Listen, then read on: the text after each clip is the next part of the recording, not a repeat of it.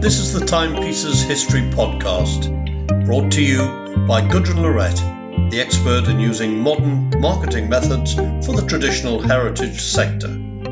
Each bite-sized show shares the story of a place, person or object from the past in around 10 minutes. And now, here's today's show. Hello and welcome to the Timepieces History Podcast. This is the start of Season 4 and it's all about remarkable women. This season was inspired by my conversation with FOMO creator Mei King San, where she discussed some of the badass women who'd inspired her and who's a bit of a badass herself. You can listen back to that episode by searching on my website in today's show notes. So, I've chosen 12 women from throughout history to look at during the season, and today we're kicking off with American blues singer Bessie Smith, who is sadly not as well remembered as she deserves to be. We'll be having a bonus interview show at the end of the season, but I'll also be including one midway through to mark the 50th episode of the Timepieces History Podcast. I'll be reflecting on what I've covered so far, as well as my future plans and exactly who this show is for. Don't forget you can access the show notes and an episode transcript on my website at gudrunlorette.com/podcast and leave a comment too. You can also get yourself a copy of my ebook, 5 Content Ideas for Heritage Organisations, in the show notes. I'm also very excited about my new resource library, which is for anyone working in the history and heritage sector. It's priced at $7.99 per month and you have access to everything in there for as long as you're a member. There are workbooks, videos and guides to all things content marketing, including identifying your ideal customer and what they want, what content marketing is, how to get started and more, and new things are added every month. Okay, enough of that, on with today's show. I first came across Bessie Smith on a visit to my brother who lives in Ghent in Belgium. My little brother used to look up to me and listen to the same music that I did, which at the time was an odd mixture of Britpop and old rock bands. He quickly grew out of my tastes though, and as a professional musician is often snippy about what I listen to. However, he did agree to create the theme music for this show, so I should be grateful for that. So we went to a bar one night, which had a tiny stage in the corner. On the back wall was a larger-than-life black and white photo of a grinning Bessie, wearing a sparkly dress and emerging through a curtain, looking for all the world as if she were going to show us exactly how she earned her nickname Empress of the Blues. I decided to find out more about her and got a hold of one of the only books written about her at the time, along with a best-of CD. I learnt that she had been an early proponent of the blues, and her career was cut short by her early death in a car crash in 1937. Bessie was around at the time when blues music came to the attention of mainstream listeners, and she was surprisingly popular with white audiences in parts of America.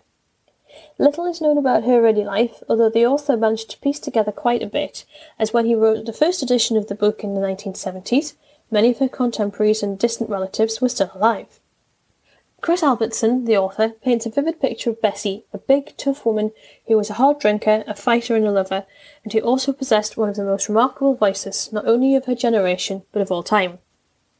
The majority of the anecdotes come from Ruby Walker, the niece of Bessie's estranged husband and a Corrine, backing singer and dancer, in many of her shows. The stories are so fantastic that they sound made up, but I'm inclined to think that they're all true. Bessie was brought up by her older sister in poverty in the Deep South. She followed her older brother Clarence into show business, and he later became her tour manager. Her career took off when Columbia Records signed her in 1923, and she recorded for them regularly until she died, sometimes going into the studio while she was touring. She was accompanied by many successful musicians of the day, including a very young Louis Armstrong.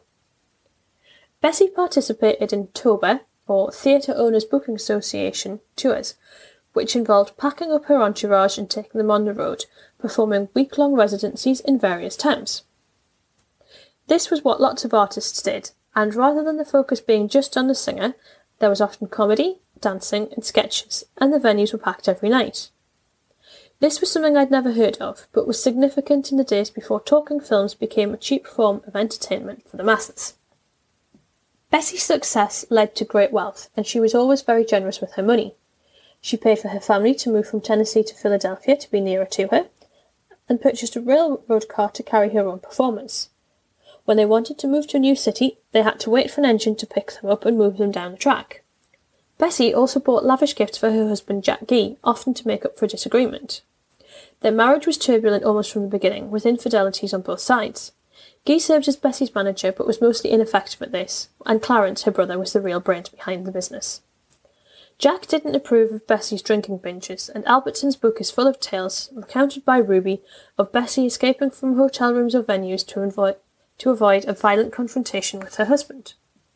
It was also interesting to read about black history and the frankly odd views held by the white population of America. While Bessie Smith and her peers were feted by white liberals and welcomed into many white establishments, they were expected to know their place.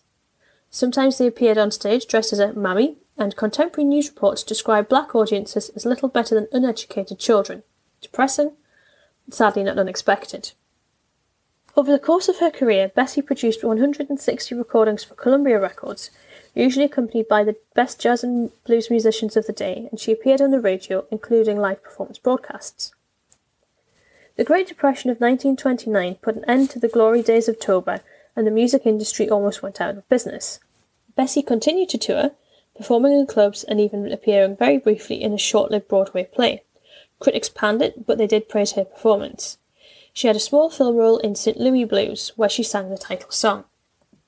Her career had a brief resurgence in 1933, when she was asked to record some swing tracks. Unfortunately, we don't know what Bessie might have done next, as she was injured in a collision when her car, driven by her boyfriend, crashed into the back of a lorry he may have been trying to overtake. By chance, a surgeon was the first person on the scene, and he noted that Bessie had lost a lot of blood and her right arm, probably hanging out of the window at the time of the accident, was almost completely severed. Dr. Smith, no relation, asked his passenger to run to the nearest house and call for an ambulance.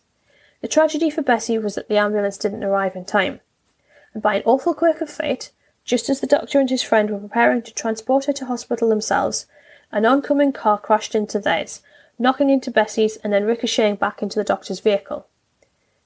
The ambulance eventually arrived, but sadly Bessie never regained consciousness. Thank you so much for listening. If you're familiar with Bessie Smith, or there's another blues singer you think I should check out, let me know. And don't forget to tune in on Thursday for the next episode. Remember, you can leave me a review, and if you work in the heritage sector, grab yourself a copy of my free ebook, or sign up to the resource library, and I'll speak to you soon. Thank you for listening to the Timepieces History Podcast. Don't forget to listen next time for more quick history facts.